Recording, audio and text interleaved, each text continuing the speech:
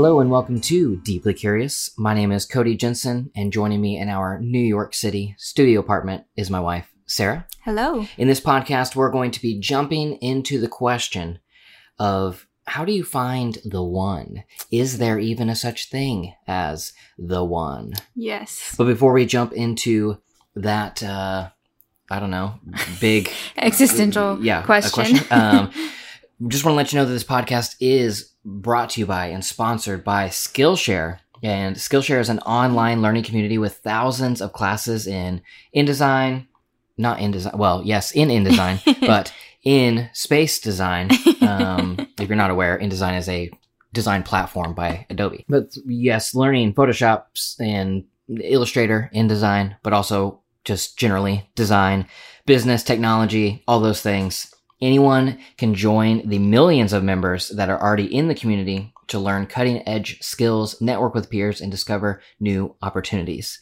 And similarly to streaming services like Netflix or Spotify, Skillshare members get access to the entire class catalog for a low monthly price instead of paying upwards of hundreds or thousands of dollars per class. Skillshare is usually $10 a month, but because you are a deeply curious listener and you're curious enough to want to learn some things, you can get your first month free by going to skillshare.deeplycurious.fm. Again, that's skillshare.deeplycurious.fm. And that gives you unlimited access to 18,000 plus classes completely free for 1 month. So beat the system, set everything aside, sign up, learn some things, and spend a month taking every class you possibly can. Yeah. And you did it all for free. I've already added a class or two. And if you want to check those out, you can do that by signing up at skillshare.deeplycurious.fm. And I'll be adding more classes in the future. Yes. Okay. Are you my one or just one of my ones? I think probably just one of the ones. All right. That's the end of the podcast. That's all we needed to say. So this question, I think, plagues the minds of especially, I think, the male half of our species, that trying to find the one for them, the one that completes them, the one that is the most compatible. And, you know, if searching through this new age of Tinders and swiping, like basically the only question you're asking on online dating first is sexual chemistry or nah. Yeah. You're like, nah, she hot, swipe.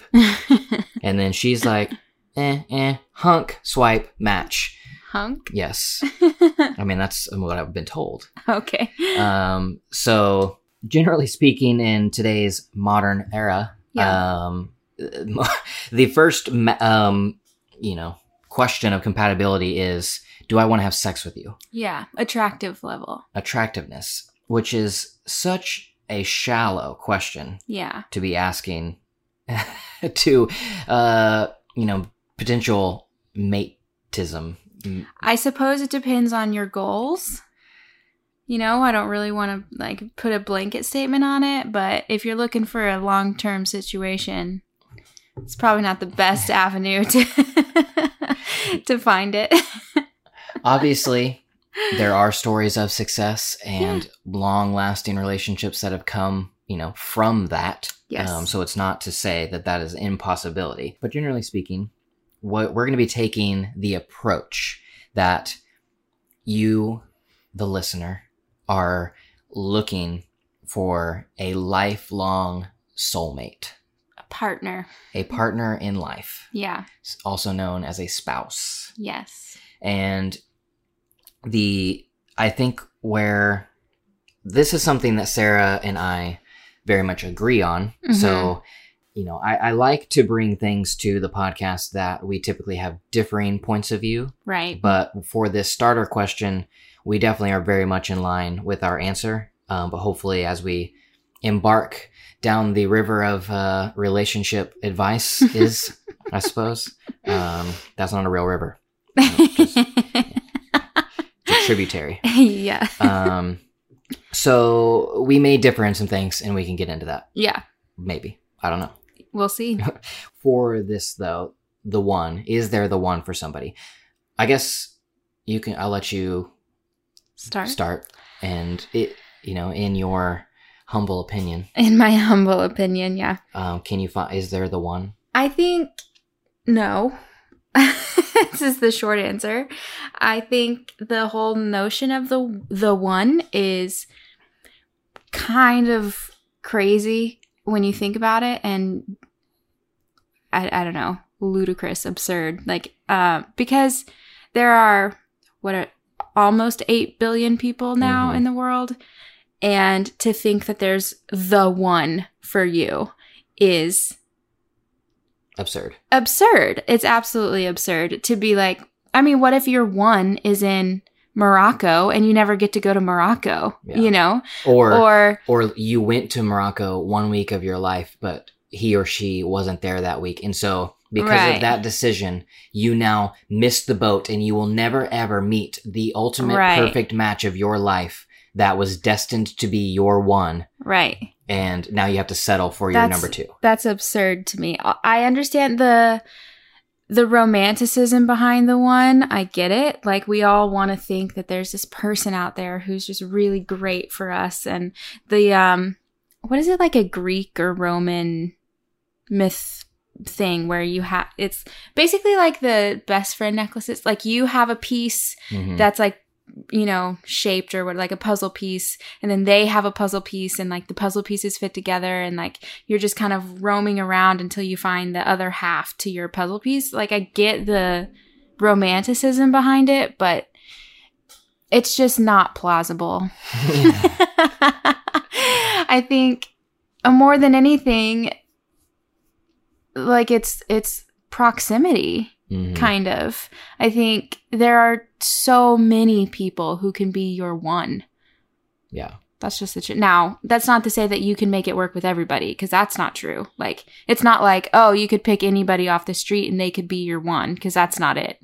But there are, I don't know, probably hundreds or even thousands of ones that you could have. I agree in the statement of there are hundreds, if not thousands, of the ones, but I tend to lean towards you can make it work with anybody.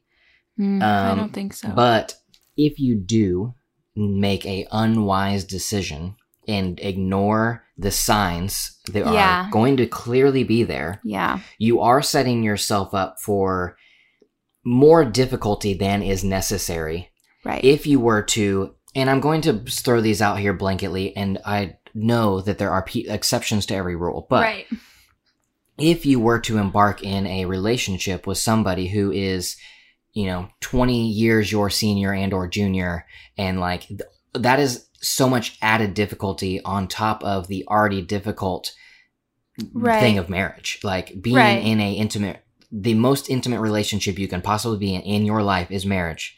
And to add the added difficulty to that of a massive age gap or a massive language gap, in that the person that you find, it doesn't even speaks very little of your language, or that your backgrounds are so completely opposite. I mean, that it's almost like it's so hard to even come to a compromise on certain things. Right. Now, I do believe that if both parties are working towards health and working to be selfless and willing to step into a marriage and selflessly, I guess is what I'm saying, and be there for the other person and be willing to change and grow together, I don't think there is a gap that can't, albeit slowly, closed or brought closer together. But I mean, I understand that is in a perfect world that both people are willing to do that, because of love and all that type of stuff. Yeah. I just think there are certain life values that are just so opposite that and not even like the big ones, even just like how you operate and live. Like, sometimes you are so opposite in the the wrong way. You know what I mean? Yeah. Like, you can be opposite in the best ways and still be together and it works great, or at least you can make it work great. But like, there are some things that you are just so opposite from other people in the wrong ways. And like, you just can't bridge that. And yeah, I don't know. I just tend to think that you can't be with everyone necessarily. But I do think that there's not just one. Yeah. And I mean, I definitely lean in that direction as well, as far as you know, saying that, you know, you could make it work with everyone is a stretch. Yeah. But I'm throwing out random numbers, but let's say there are, you know, 100,000, I mean, let's just say like there's 10,000 people in this world that are highly compatible. Right. These are the people that you have, you know, similarities in a lot of areas, you know, right. And you know, you have the hard work of marriage, but generally speaking, you're like, you know, together in a lot of things. And then maybe 100,000 or 500,000 outside of that generally speaking, still the same. There's just maybe one or two pillars of your life that are clashing, but you can work through it. Right. You know, and maybe there's 1 million people outside of that you could still make it work with those people, even though you are at it. You know, like I mentioned earlier, that there are decades of age gap. Right. And it can work. You could do it, but you are adding unnecessary difficulty to your life. Right. And then maybe there's another 1 billion people outside of that, yeah, I mean, I have a hard time believing that you could be compatible with 1 billion people. But you're saying that you would be 100% uncompatible with 1 billion people? No, I'm just saying, okay, I guess if we're doing like tiers. Yeah, it's like each level comes with a new added level of difficulty in your relationship. Okay, sure. So, anyways, that to the core of the question, to the bullseye of the one, there is not even a more, I believe, there is definitely not a more centered bullseye than, you know, maybe 10,000, 100,000 people in the world that you could be with. Yeah. Yeah, I think so. I think like, I think choosing to believe in the one kind of sets you up for failure in some ways. Yeah. I think like well, first of all, it's a lot of freaking pressure on you and the other person to like be exactly the one. And then also because of that, you get in your head of like this sort of, it's basically a fantasy of like another person. And then when the real person doesn't match up to what you fantasize the one is, then you're like, oh, they must not be the one. And then you drop them. Yes, exactly. It goes to just managing your expectations. Right. I feel like maybe this happens on both sides, but I will speak to my experience with men, boys in my life, that they're all going to be offended you called them boys. Well, at the time, they were boys. Then just expecting just having unrealistic expectations of what a woman should be that they are looking for. That this, you know, woman is going to, you know, they know how imperfect they are. And they know how imperfect every human in their life has ever been. And yet their expectations is that one day they're going to meet this woman that all of a sudden defies human existence and is this perfect being with blameless and without sin, and, you know, that fulfills every, desire and whimsy in them. That, you know, they first have this, reaction of she walks in, the light glows, the fireworks and fireworks, and like, oh my gosh, look at the, you know, face, legs, XYZ of that one. And then they, you know, shimmy up closer, get to know her. They're blinded by lust at first. and everything is going amazing. And then all of a sudden, I don't know, she eats her Doritos too loudly, and that doesn't fit the picture of the perfect woman that was fantasized over the years of being an adolescent male. Mm-hmm. And now come up with all of these excuses. Yeah. Of why, I don't know, I'm just not attracted to her anymore. Or, I don't know, it just doesn't, right. fit the narrative of which I've told myself. Right. Which is definitely like a Hollywood thing. I think we can attribute a lot of expectations from Hollywood, movies, whatever. Because in a movie, it's really easy to be the cute, charming, quirky girl, like in 2 hours, right. But even in romantic movies, there is always the end of Act 2, beginning of Act 3, that is one of them was not living up to the standard of the other person. Right. They break up. Right. And then they get back together. No, and I know. Everybody wants the love story at the end, but they forget the whole second act that they, I know, but I'm saying it's because the whole fantasy is lived out in 2 hours instead of an entire lifetime. So it's kind of easy to to like play up in your mind, But I think girls do the same thing. I think they put like unrealistic expectations on boys. Now, I do think, well, I actually don't know this. This is just like my opinion, I guess. I don't know, like generally, I'm not going to speak for girls. But I do think that maybe girls understand a little bit more that guys are not everything that that they want them to be. But I actually don't know if that's true because I feel like there's that whole dating scene for girls too. Yeah. Where they just like really expect a bunch of chivalry and whatnot. I was just thinking they do the whole like read my mind to know exactly what I want with, you know what I mean? Like, and then when the guy doesn't do it, because obviously they're upset. So maybe they do it too. Yeah. I mean, I think they expect the romantic comedy as well. That is a high possibility. But also I was just thinking that it is just as plausible that men have set the bar so low over the course of decades that women are like, wait, you have a job? Yeah. And it's like that scene in P.S. I Love You. She's like, what's your name? Are you working? Yeah. Are you gay? Are you single? Are you gay? Like, wait, what? You checked all 4 of these bare minimum boxes that I need. Yeah. You have a pulse and you are breathing. You're just my type. Exactly. Yeah, I do think that everyone has unrealistic expectations. And I think whenever you meet somebody and then realize that they're a human being as well, it just completely shatters like everything. So you go around thinking, oh, they're not the one. But that's not true. I think you just have to check.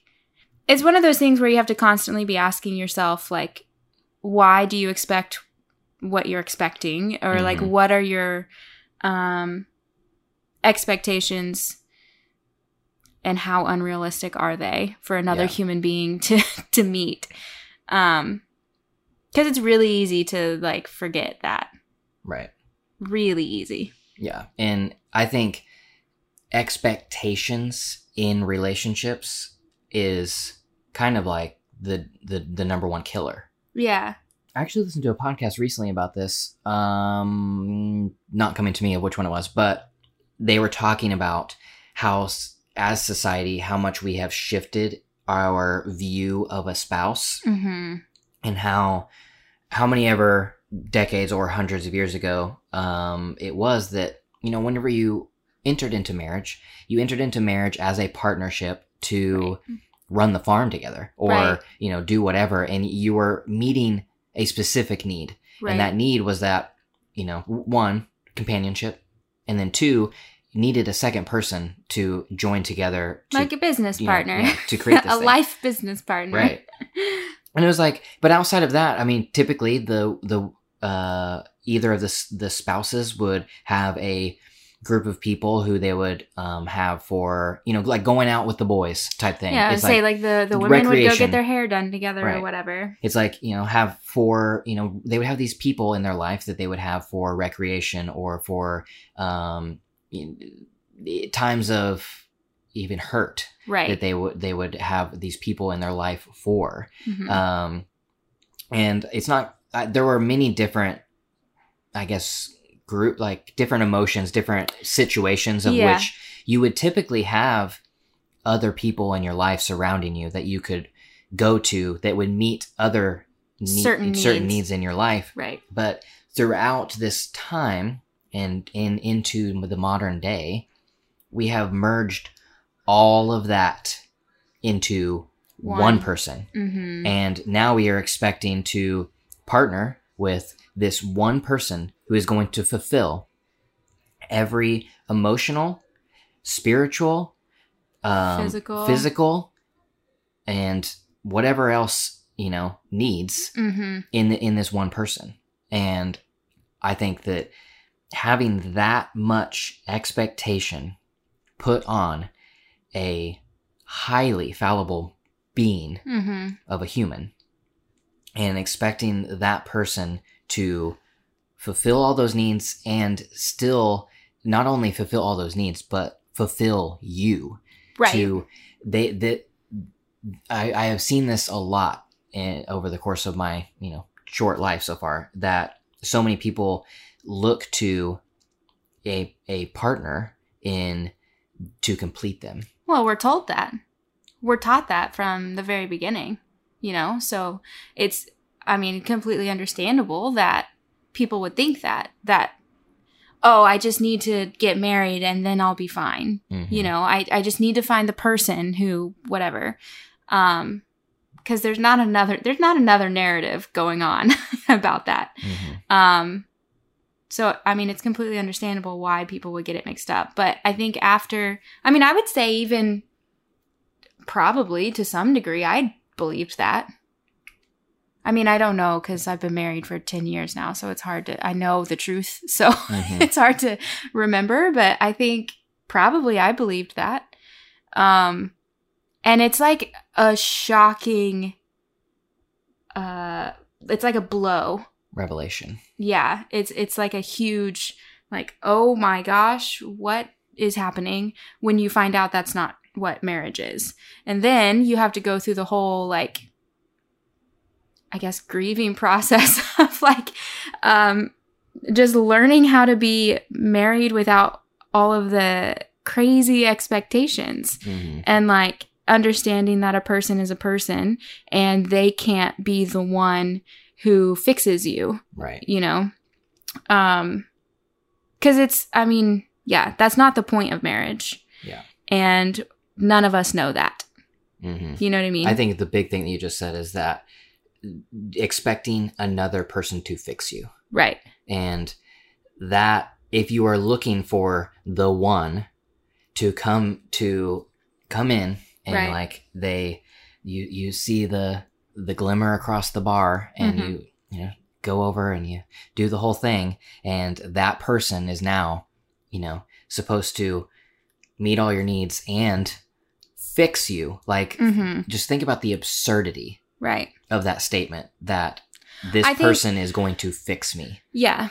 There's like there's kind of a thing going on now, or at least I keep seeing quotes and stuff like that about it, but about how like you have to love yourself before you can like really love another person. I actually like kind of have like, I don't know if I really believe that, but yeah, just that whole notion that like, but the message of it is another person is not going to fix what's wrong about you. Mm-hmm. And so like you need to learn how to like take care of that, whatever that means for you. Like accept it, change it if you can or want to, and like move on, but don't look to somebody else to take care of like your insides, Mm-hmm. One thing that I've said many times in the past that, and you'll probably hear me say it many times in the future, it is something along the lines of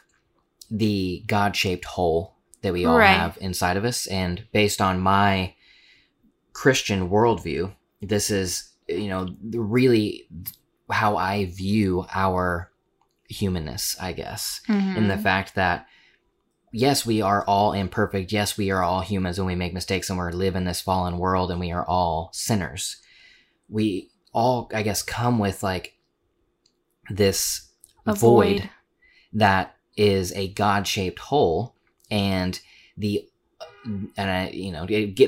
name gives it away that it's a God-shaped hole, and the only thing that can actually perfectly fit within that void is God, our maker, in that relationship with him, versus what we, that hole can be we can try to fill that hole with a multitude of things, including career and, spouse, Right. sex, whatever it is. That I feel like every person is always on this constant journey of trying to fill that void that is inside of us. And I think that the danger really comes to play whenever you are expecting another human, especially like somebody that you are choosing to life partner with as a spouse, to fill that need, because that person will fill that need for a time. And so maybe you went through the dating process and you did get married, but then at some point, just like a crack in a dam, the water starts to come through, trickle out, and it finds the holes that were not filled, that the octagon filled the circle, but there's still some gaps. And so over time, things started coming through that, you had thought that this person completed you. This person fixed you. This person filled that void inside of you. And now you're coming to the realization that is not the case. Right. And I think that's where the danger comes in, because that's whenever all of these thoughts come in of like, it shouldn't be this hard. Something is wrong. Right. Now we are broken. I am broken because I picked the wrong one. This person obviously was almost the one.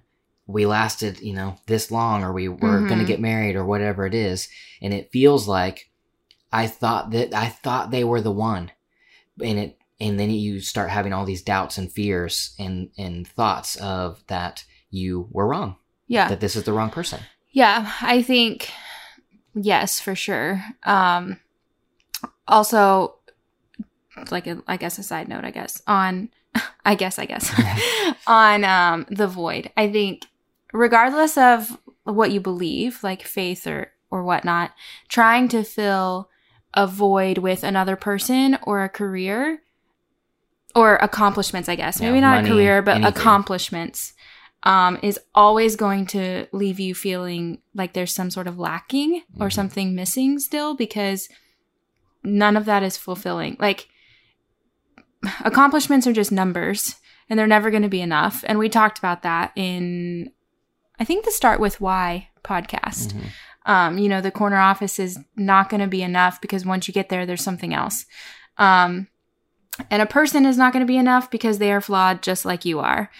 So regardless of like your faith, I think like you have to, regardless of whether you want to call it faith or God or whatever, or you want to call it the universe or, the mysterious, like there's some sort of like inner peace that you have to like find. And that is, I think it's God, but that's the thing that like truly helps you be satisfied with who you are, and like be satisfied in not needing these outside things to fulfill you. So I think, because I think what masquerades as fulfillment is the journey of those things. Like the journey of trying to get to the corner office, the journey of finding the spouse. Right. It can almost, present itself as fulfillment. Right. But the moment that thing is achieved, the moment there's like a big drop off. It's like, oh, this didn't fulfill me. It's like, a gradual incline because you're achieving, you're doing, you're whatever, and then you get it, and then there's just like a massive cliff drop off because you're like, oh shoot, now what? All the emotions are gone. Yeah, because I got the thing and it's not what I want, and it doesn't fix me. Yeah. And now I don't know what else to do. Yeah. Like I achieved this thing, but now I still go home unhappy. Right. And, you know, so yeah. But you can't fill it with people, and you can't fill it with accomplishments and accolades and whatever. Because it's really just you're looking for something outside of yourself. Yeah. And that's the problem, I think. Yeah, I mean, yes. Looking for it outside yourself is the main thing. One thing that trips me up and even contradicts what I'm saying is I do, and you'll agree with me too, that, I mean, people are the most important thing. Oh yeah, there's nothing more important on earth than people. Like if you were to try to fill that void with, you know, love and relationships and family and people, that's what I'm saying. Yeah, you can call it anything. You can call it the universe. You can call it love. You can call it whatever, God. You can call it whatever you want. But it's this certain like inner peace that doesn't come. The problem is, actually, maybe this is it. When the most important thing in the world is people, right? And you're focusing on love and family and relationships or whatever. Your focus is outward. Mm-hmm. Your focus is on what. Like, how can I love you? How do I love you? Why? What is it about you that's worth loving? Because everybody has something, right? So what is it about you that's worth loving? I'm going to find it and I'm going to love it.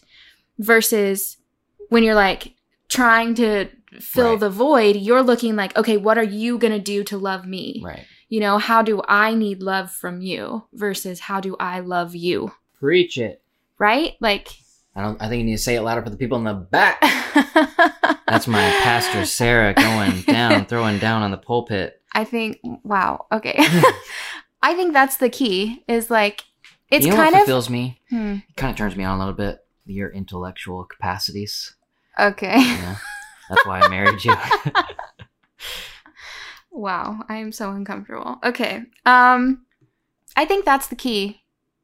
You're not going to move on? Are you just going to stare at me? I mean, you can't just turn things off immediately. It has to cool down. You can take a cold shower or something. Wow. Okay. Yeah. That's what I think. I think outward focus versus inward versus inward focus, like, or I guess versus selfish focus. Right. Yeah. Not necessarily inward focus. That's the big thing that you said. Like, I think that's the biggest thing to take away from that is if you're using people and you're using love in an inward focused way of like, you need to fill me. You need to fulfill me and you need to complete me. Right. That's whenever I expect certain things from you. Yes, exactly. And versus going outwardly focused and knowing I am an incomplete, broken person, but I'm going to love you and I'm going to see past your incomplete and brokenness and I'm going to give you my love so that I can build you up. Ultimately, that is what is going to... And it will be returned to you. Right. That's it. There's like a quote that says something like that. Like, if you need a friend, be a friend. If you need love, if you see something, say something. Yeah. The subway. Yeah, but it's that exact like notion. Like if you look around and notice you don't have community, go be community. Like if you look around and notice that you don't really have a lot of friends that you like the type of friend that you want, go be that type of friend and it will attract what you're looking for.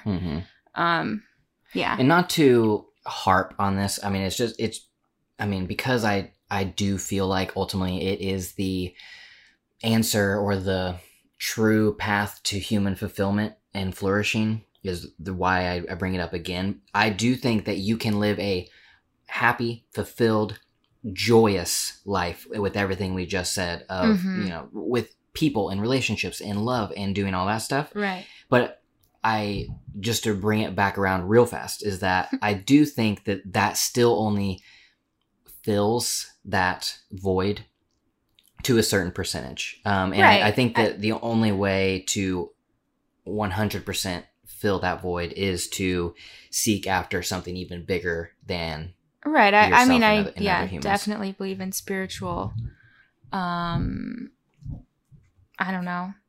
reality. Yeah. One thing that a really good person to study on Marriage and relationships is Timothy Keller. Yeah. And one quote from him in his book, The Secret of or The Meaning of Marriage, is talking about like what we were just saying, that love shouldn't be this hard. We whenever we get into the talk of, I mean, I thought they were the one. Why is this difficult? Is he said, I've heard people say over and over, love shouldn't be this hard. It should come naturally. And in response, I always say something like, why believe that? Would someone who wants to play professional baseball say it shouldn't be so hard to hit a fastball? Would someone who wants to write the great American novel of her generation say it shouldn't be hard to create believable characters and compelling narrative? Yep. This is a, and then he says the understandable retort is, but this is not baseball. This isn't literature. This is love. And love should just come naturally if two people are compatible. But if if they're truly soulmates, love should just come naturally. The argument against that is that no two people are compatible. Right. No two people are in any way 100%. Yeah. Or, because they're not perfect alone. They're not perfect together. Right. So you're bringing two imperfect creatures into one in all their imperfection and expecting, that to just be easy. Right. I also am a very big believer in nothing that's worth it comes easy. Mm-hmm.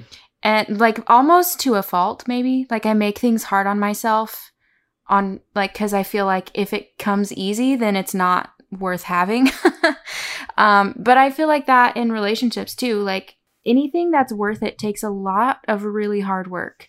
And so, and we believe that in careers. Like we believe that in literally believe that in everything. So it's like going to the gym. It's like the hard work pays off into a hot right. bar. And it makes you feel good. Like working hard makes you feel good. It sucks in the moment. It sucks so bad. Like nobody signs up for a gym, works out once, and then be like, well, I thought that was the one. Let me go try this other gym. Yeah. It's like the only reason that gym's going to work is because you put in the hard work. And like in your career, you understand you have to pay your dues. You understand you're not going to walk into the corporate scene and automatically be in the corner office or whatever, or be the CEO and owner. Like we understand that you have to put in the work to get the results outside of relationships. But for some reason, in relationships, we've come to this conclusion that if it's hard at all, it's not right. And we just sort of like drop people, even in friendships. Like the first sign of an argument or a disagreement, people are like, just ghost everybody, And it's like, I don't know why we believe that, because we collectively understand that anything that's worth having takes hard work. Yeah. I think there's two sides to that. One is just everything that you just said. And we know that the good things take hard work, and yet we don't want to put hard work into a relationship because we think that the one should just be easy. Yeah. Two, I think though that some of it it does, stems from the fear of being hurt. Oh yeah, because the only huge, awful, vulnerable rejection comes from people. And this is a really great quote from C.S. Lewis, and it talking about not loving because we're scared. Yeah. And he says, love anything and your heart will certainly be wrung and possibly broken. If you want to make sure of keeping it intact, you must give your heart to no one, not even to an animal. Wrap it up carefully, round with hobbies and little luxuries. Avoid all entanglements. Lock it up safe in the casket or the coffin of your selfishness. But in the casket, safe, dark, motionless, airless, it will change. And it will not be broken. It will become unbreakable, impenetrable, irredeemable. The alternative to tragedy, or at least to the risk of tragedy, is damnation. He believes that you shouldn't even love animals? No, that's not what he's saying. That's saying what would happen. He's saying if you want to protect your heart, you shouldn't even love an animal. Right. Because even an animal dies. Oh, okay. If you give your heart over to an animal. I see. I was thinking the animal would break your heart too. And I was like, Optimus will never break my heart. But I guess if they die, that's true. I mean, if you give your heart over to anything, it will perish. Yeah, it's true. And if you, like, I love what he said, like, the alternative to not giving over to even the risk of that is damnation. You are, like, damning your own heart to a cold, lifeless existence. Brené Brown talks about that a little bit, not necessarily specifically about love, but just about, like, turn your heart away, or, like, close yourself off from, like, hurt, rejection, vulnerability, whatever. And you also turn yourself off from being able to experience joy and happiness and light and love. It's true. You can't, it sucks. Like, it sucks that it takes, I don't know, like, darkness to experience light, I guess, but it really does take that. And I think that everything is a bit shallow if you're not willing to, you know, feel things. That's so 4 that I just said. Enneagram 4. Wow. Anyways.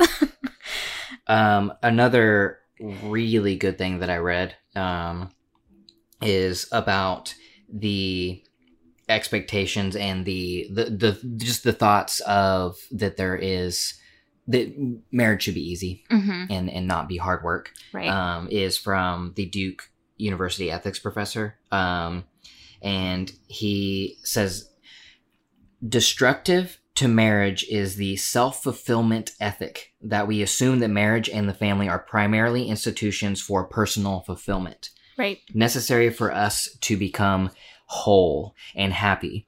The assumption is that there is someone just right for us to marry, and that if we look closely enough, we will find the right person. This moral assumption overlooks the crucial aspect to marriage. It fails to appreciate the fact that we always marry the wrong person. We never know whom we marry.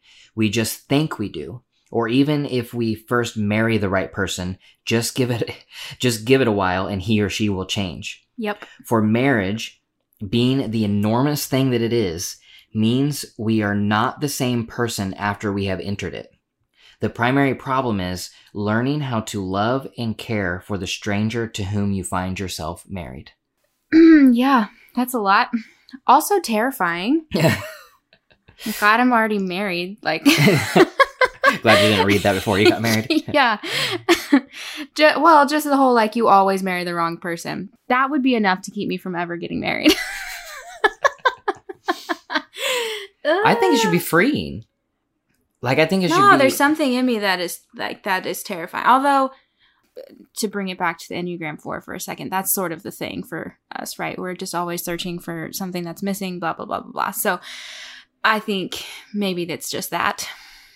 Like, you're terrified of making the wrong decision. Mm-hmm. But yeah, I mean, I just think maybe it is, you know, my personality versus yours, but just the fact that, I mean, I would read that and think that it's freeing to know that, okay, there isn't, you know, this one perfect person to, you know, enter this relationship with.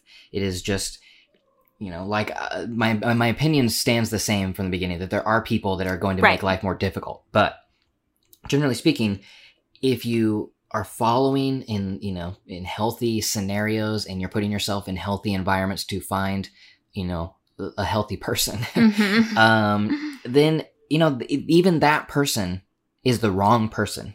Right. But through, like, just the construct, I guess, of marriage and in the entering into that covenant with each other, there is something so powerful and transformative there is no deeper relationship on this earth than the one of the covenant of marriage. Right. You will never, even if you are living together, dating for years and years and years, I truly believe that it is different, and there is nothing the same as entering in a covenant relationship with a spouse, with another person who becomes your spouse. Right. And I like what he said too, is that even if you did marry the right person, you change. Just give it a minute.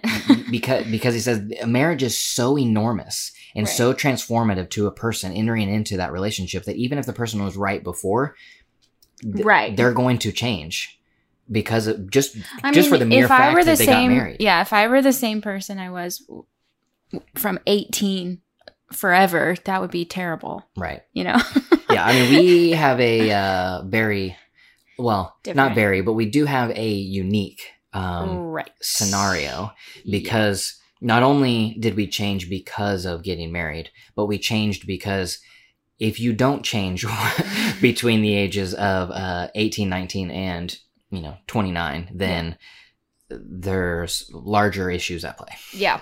Yes. So we did change a lot. Mm-hmm. Ultimately, I would say in good ways. Right. Well, I mean, that's the hope, right? Especially like just maturing into who we are, into marriage, and into being for each other, things like that. Yeah. But we definitely, so to get into like us, we got married at 18 and 19, and we changed, like I said, a lot because of just growing up. Mm-hmm. We changed a lot because marriage changes you. And most of that was fortunately in the same direction together. Mm-hmm. And it led us to growing together in all things to where, Right. in closeness. Right. But I think both of us absolutely changed in ways that the other person did not expect, Mm-hmm. or after marriage was revealed, Mm-hmm. because you never truly know to the Right. core of who that person is until after marriage and cohabitation. Right. And things were revealed that were not expected. Mm-hmm. Yeah, that's true. There Well- was a time where I thought, oh my gosh, I made a terrible decision. I mean, if you don't have that question in marriage, then I don't understand how you're a person, Mm-hmm. That's just the truth. I don't mind admitting it. Yeah. There were times where I was like, this is not it, I don't think. Yeah. We actually had a really good conversation around this part of our marriage in the beginning part. What podcast was that? So we can point them. Oh, I think it was maybe the Enneagram podcast. To give you a gist of, hopefully we'll be able to think of which episode it was, because it was at the end and we were talking about I remember. male and female differences in the fact that I did not recognize Right. at all that anything was like Wrong. amiss. Yeah. Yeah. And you were like on the verge of, you were probably fully depressed and Yeah. on the verge of, self-harm.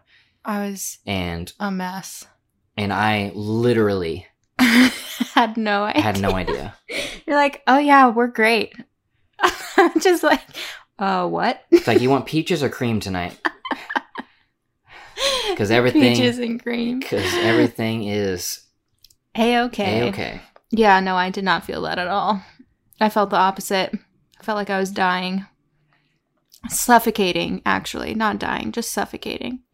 Mm-hmm. You're like underwater, clawing for air. That's kind of what it felt like. And that was like, I don't know, Probably 3 years Yeah. and this is where the hard work thing comes in. Right.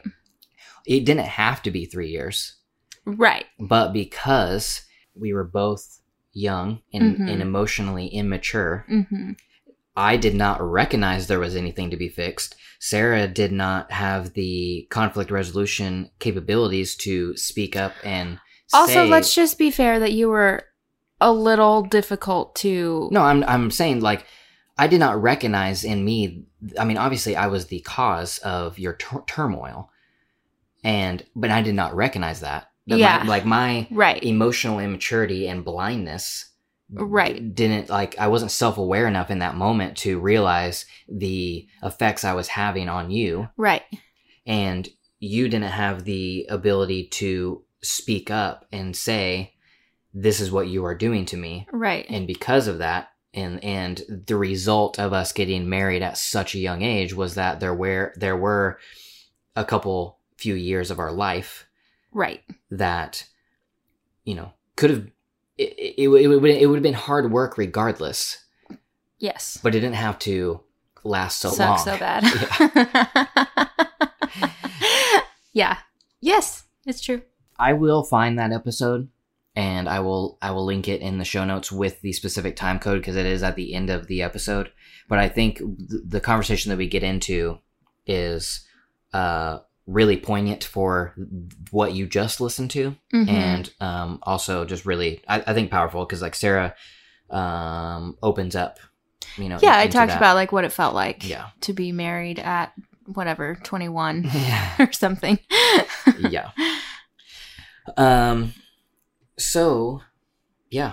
I don't know. I think we answered the question, right? Yeah. I mean, there's not the one for you. There are lots of the ones, and it's most important to focus on finding your inner peace or love or whatever you want to call it, Jesus, and not expect another person to fix it. Right. And I do think, like, regardless of your religious background, your faith backgrounds, like, it doesn't matter. Like, if you believe in God or not, a person is still never going to fulfill you.